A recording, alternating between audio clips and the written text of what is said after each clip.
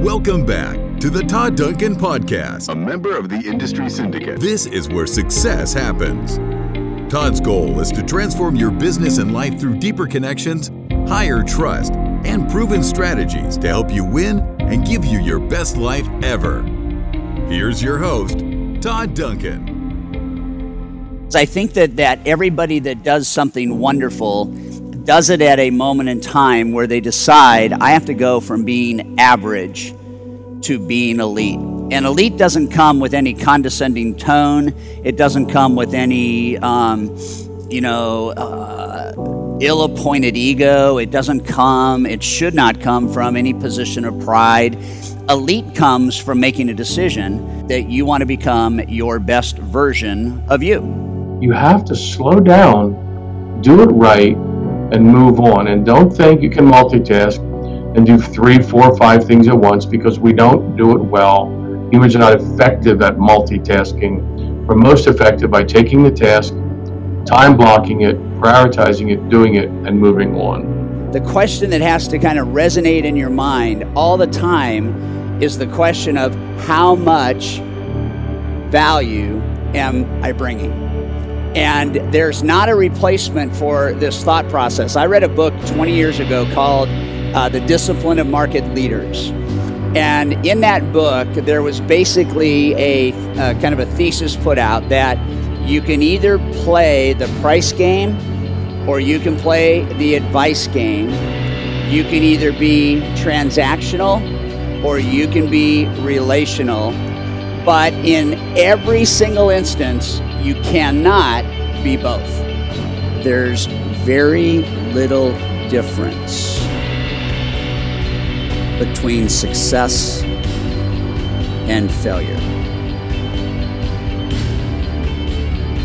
But the little difference makes the big difference. The little difference is attitude.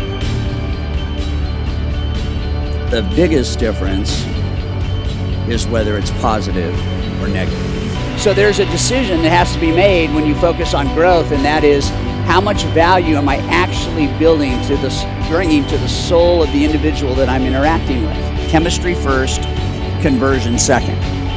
And I think too many people in our business are worried about conversion instead of being focused on chemistry. Chemistry is not something you make.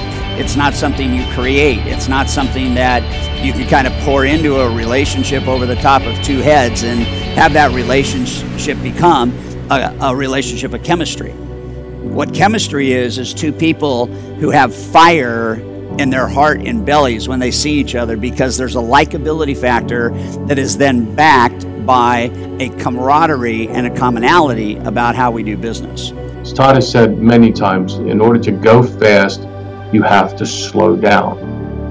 If you don't do it right the first time, and all you loan officers listening to this, if you don't do it right, if you don't take a complete mortgage application, you don't present a great picture, you don't write a roadmap or a narrative, you don't have good supporting documentation, which takes a little more time up front, but it saves hours on the back end.